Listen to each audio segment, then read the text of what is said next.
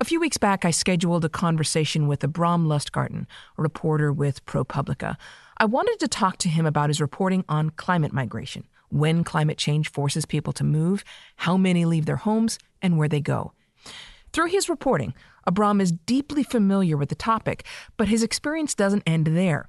He lives in the Bay Area of California, and the day before we were supposed to speak, he and his family had to flee the wildfires closing in on the city. We had to reschedule. When I finally got him on the phone, I wondered if his work on climate change affects the way he views the blazes in his state. Have you thought about moving? I mean, you're there in the middle of a wildfire. Have you thought about living elsewhere? Yeah, I have to confess I think about it every day. And as we're sort of burning here in the burning season every fall, that question becomes more and more important. You go back, to the beginning of time and you see that environment has driven the movement of populations. So there's research connecting, the earliest migrations out of Africa towards Europe to a drying trend and a drought in the south and progression along kind of a green belt that led people north. The drought that ultimately decimated the Mayan civilization in Central America is another great example. And there's research that suggests that the Mayan people tried to adapt and migrate away, basically outrun the environmental change that was happening there, but failed. But the scale of what we are headed for is unlike anything that has ever happened in the past. Predicting human behavior is incredibly difficult and notoriously imprecise, but understanding how the changing climate might also change population density around the world is crucial. When populations move in large numbers within their countries, then across international borders, the effects of that movement can echo across the globe, from scarcity to political unrest to violence.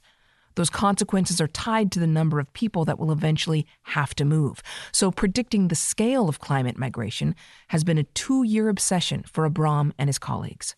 That really became kind of the holy grail for us, was to see if there was any way to collect enough data about who lives where and how environmental conditions are changing to be able to create almost an artificial intelligence, a model that could predict where they would begin to go.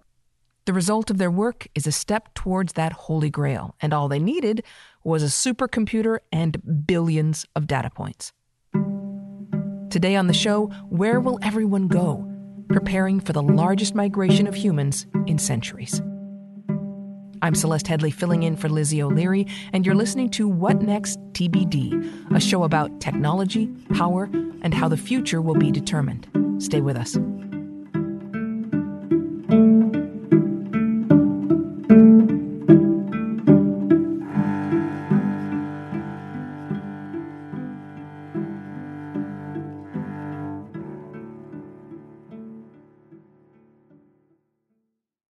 This episode is brought to you by Discover.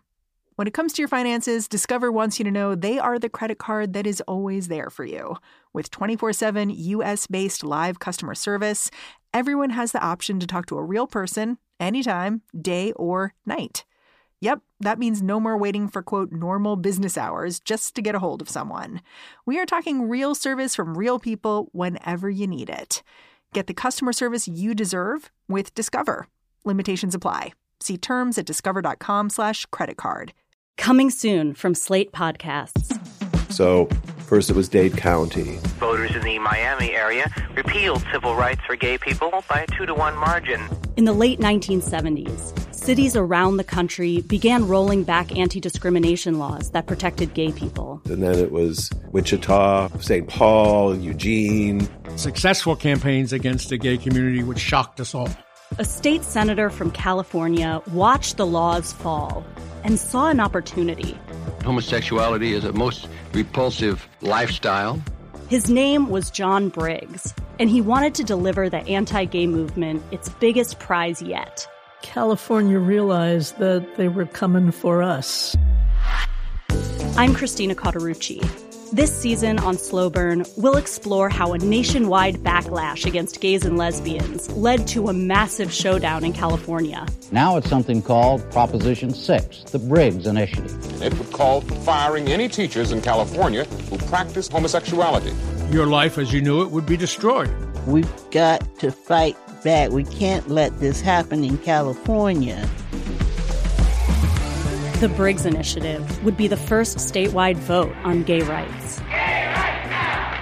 Gay rights! With so much at stake, young people became activists. We were all coming out all day long, every day.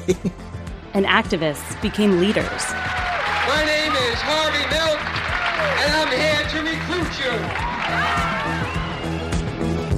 Slow Burn, Season 9, Gays Against Briggs. Out May 22nd, wherever you listen. If we lose here, it'll be 50 years before we ever get back up again. Like the drag queens say, take out the earrings, sharpen the nails. There ain't no going back. When Abram started reporting on climate migration 2 years ago, he quickly ran into a problem. It was clear that the changing climate was already forcing some people to move, but there was little hard data about how many people would be forced to migrate in the years ahead and what part of the world they would come from. So he teamed up with Brian Jones, a geographer at Baruch College, in an effort to build a model that could predict how people would move across international borders. The project was far more complex than I ever thought it could be. And it's built with models upon models upon models all nested together. And some of them start with things as basic as modeling or forecasting, future rainfall or future crop yields for a certain area. And there seems to be a consensus, I found through my reporting, that those projections are increasingly accurate and increasingly trustworthy. So you used a method called econometric modeling. Is that correct? Yeah, that's right. What is that? So econometric modeling is basically the application of statistics to project into the future. So if you can define a statistical relationship for the past or the present, and then you assume, for example, a linear progression of that relationship into the future, it gives you a sense of the relationship between two sets of facts for years to come. So to oversimplify it, if a certain number of people have been determined to move as a certain level of drought takes place, which is what happened in an early econometric modeling study of environmental change in Mexico, then you can project into the future that should the same drought happen in the same place over future periods of time, that the same ratio of people would move. And that's basically how economists also look at economic change in the United States and globally. You ended up having to use a supercomputer in Wyoming. And even that supercomputer took 4 days to do the calculations. Yeah, so the modeling, the model is immense. The computing power to run it is immense. And we used a federal supercomputing facility in Wyoming, and then eventually used additional academic facilities that Baruch College had access to in New York.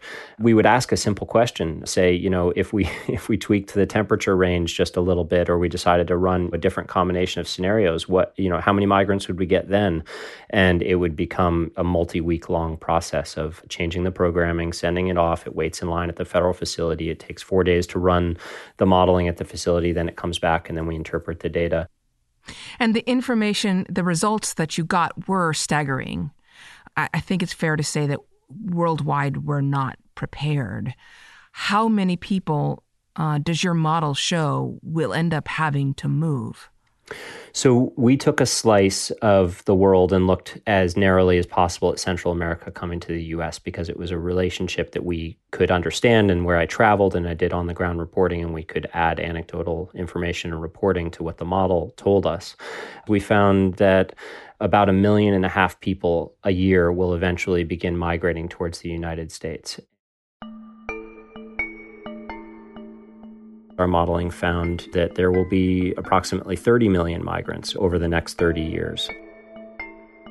For the United States, that future migration will outpace really the peak migration that we've ever experienced at intense periods in the past, but will do so for every year going forward. And globally, research is pointing to an astounding figure, which suggests that basically 1 in 3 people on the planet will live in a place that's not hospitable to humans the way it has been historically. That's to say that they'll either have to adapt where they are, or they too will have to move.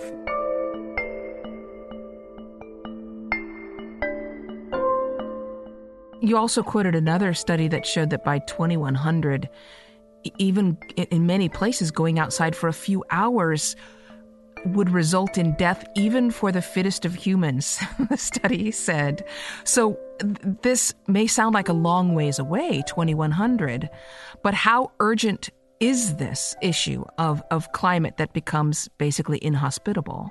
Yeah, I mean, it's urgent. It's happening now. I live in California and the state is burning. And anybody who's lived through climate-driven natural disasters, the hurricanes of the last couple of years, would tell you something the same. And the same goes with heat.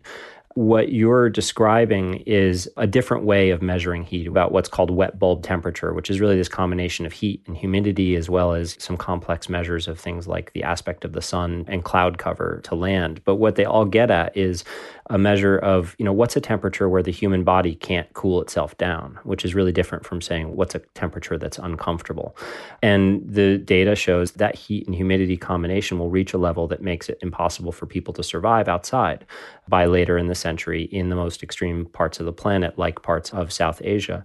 But long before then, and including in parts of the U.S., and we'll see it, happen through, say, the Mississippi River drainage, intense levels of heat and humidity will begin to move northward that make it difficult, if not deadly, to go outside, will make it difficult to, say, play school sports or to work outdoors. And that's a real fundamental shift in human health and in the way that we live on the planet. People will need to increasingly spend their time indoors, where they will also, need to cool those indoor spaces, which will also use more energy, which contributes to this self-perpetuating cycle that we're finding ourselves in. It's one thing to talk about climate migration in aggregate, or, as Abram did with his model, attempt to predict how and where people will move in the future. But the climate is already changing. And that means individuals are already making tough decisions about whether they can support themselves and their families in the place where they currently live. All of them are data points in the model, but they're also human beings with personal stories and experiences that influence their choices. I began the project with this curiosity to understand human decision-making. My goal was to kind of dissect what people do in response to environmental change. And I did much of this reporting in Guatemala and El Salvador and Mexico before we'd completed the models. So I didn't have data driving that reporting. But I assumed that people would have basically, pros and cons columns in their mind, and they'd be weighing, the various crop losses versus close to family, or, whatever the decision is for them, and then, making a calculated decision about when to migrate. And I really wanted to understand, how does one decide to migrate?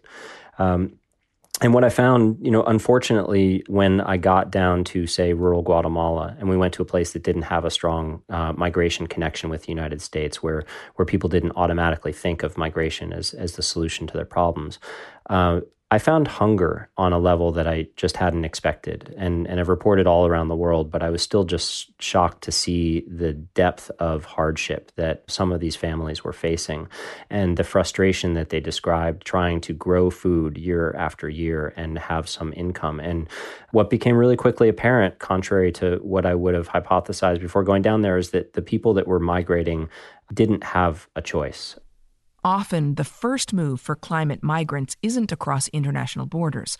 It's from rural areas where food has become harder to grow into cities, where the economic outlook seems more promising. This is the first step. As part of his reporting, Abram talked to a woman who had done just that. This is a woman in El Salvador who had grown up in a rural area where her parents were farm laborers near the Guatemalan border. As farming became less and less viable, had moved to a nearby city, then had been a victim of violence. Gangs there murdered her husband. And when that happened, she sent her 2 daughters back to her parents so that she could move to San Salvador and try to make some money. In San Salvador, she gave birth to a baby that she was carrying and found herself just unable to make ends meet. And she had a job, and she was in a better situation than most. But the practical costs of living and raising a child made her life an impossibility. And so she reached the point where she is now determined. She has not yet left for the United States, but she's determined to figure out a way to come at her earliest chance. And one of the biggest barriers that she faces is who will take care of her baby. Why does the movement into cities and away from rural areas make a difference?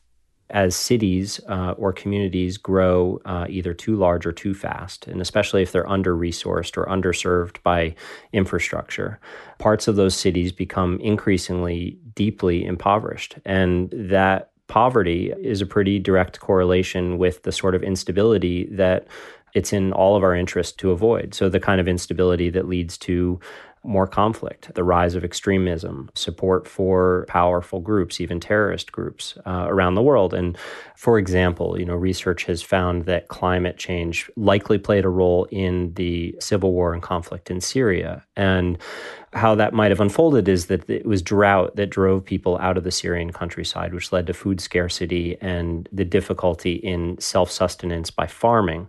And so the populations of cities like Aleppo surged in response, and people rapidly urbanized, seeking a different or more attractive economy. And it was through that urbanization and sort of the destabilization that can result that led to the amplification of dissent and, in extreme opposition parties, and eventually led to conflict. And so that's an example of how it's climate change that might push the ball down the hill that eventually leads to a landslide of other factors that all have devastating impact.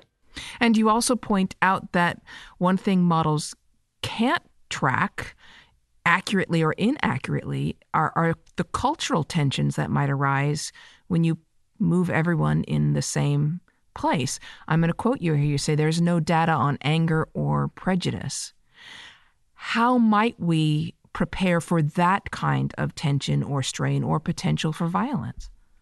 Yeah, that's a great question, and it's not really clear. I wrote that part and considered that, that thought in the context of what I saw in Mexico, which is really sort of a transition space for Central American migrants trying to come to the United States.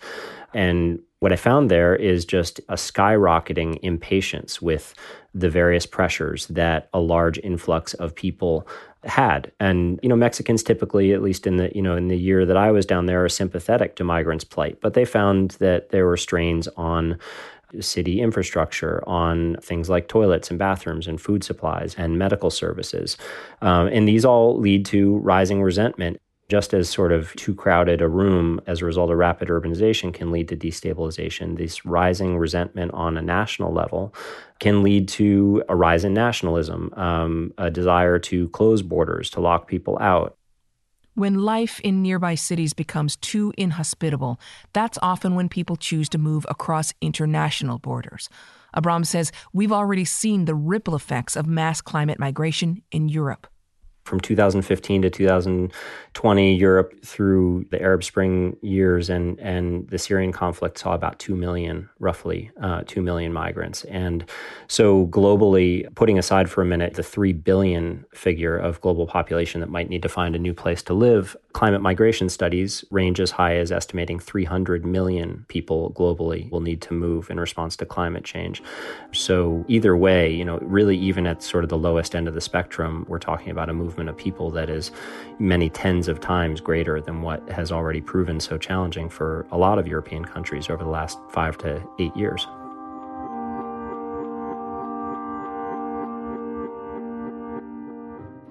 You interestingly said that coronavirus kind of gave us a test run for how good we are, and when I say we, I mean Homo sapiens, at handling this kind of catastrophe. And the consensus was not very good.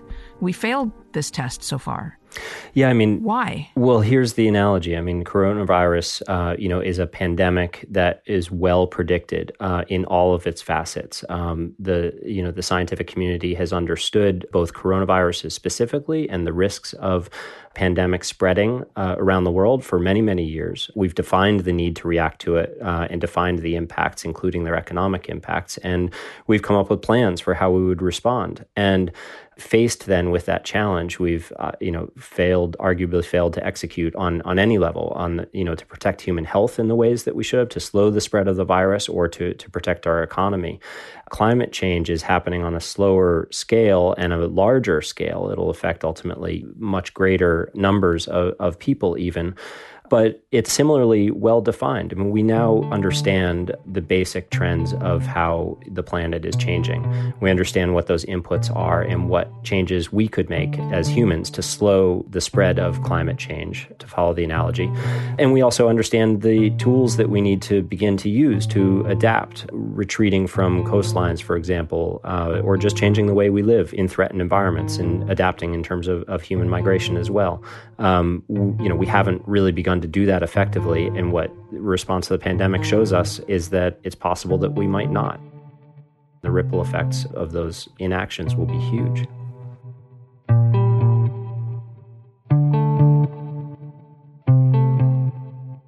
Thank you so much for talking with us. Thank you for having me. Abram Lustgarten is a senior reporter at ProPublica. His next piece will focus on climate migration within the United States. You'll be able to read that at ProPublica.org. That's our show for today. TBD is produced by Ethan Brooks and edited by Allison Benedict and Tori Bosch. TBD is part of the larger What Next family.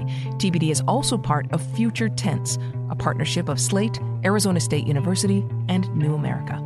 I'm Celeste Headley. Thanks for listening, and have a great weekend. A new episode of What Next will be in your feed on Monday.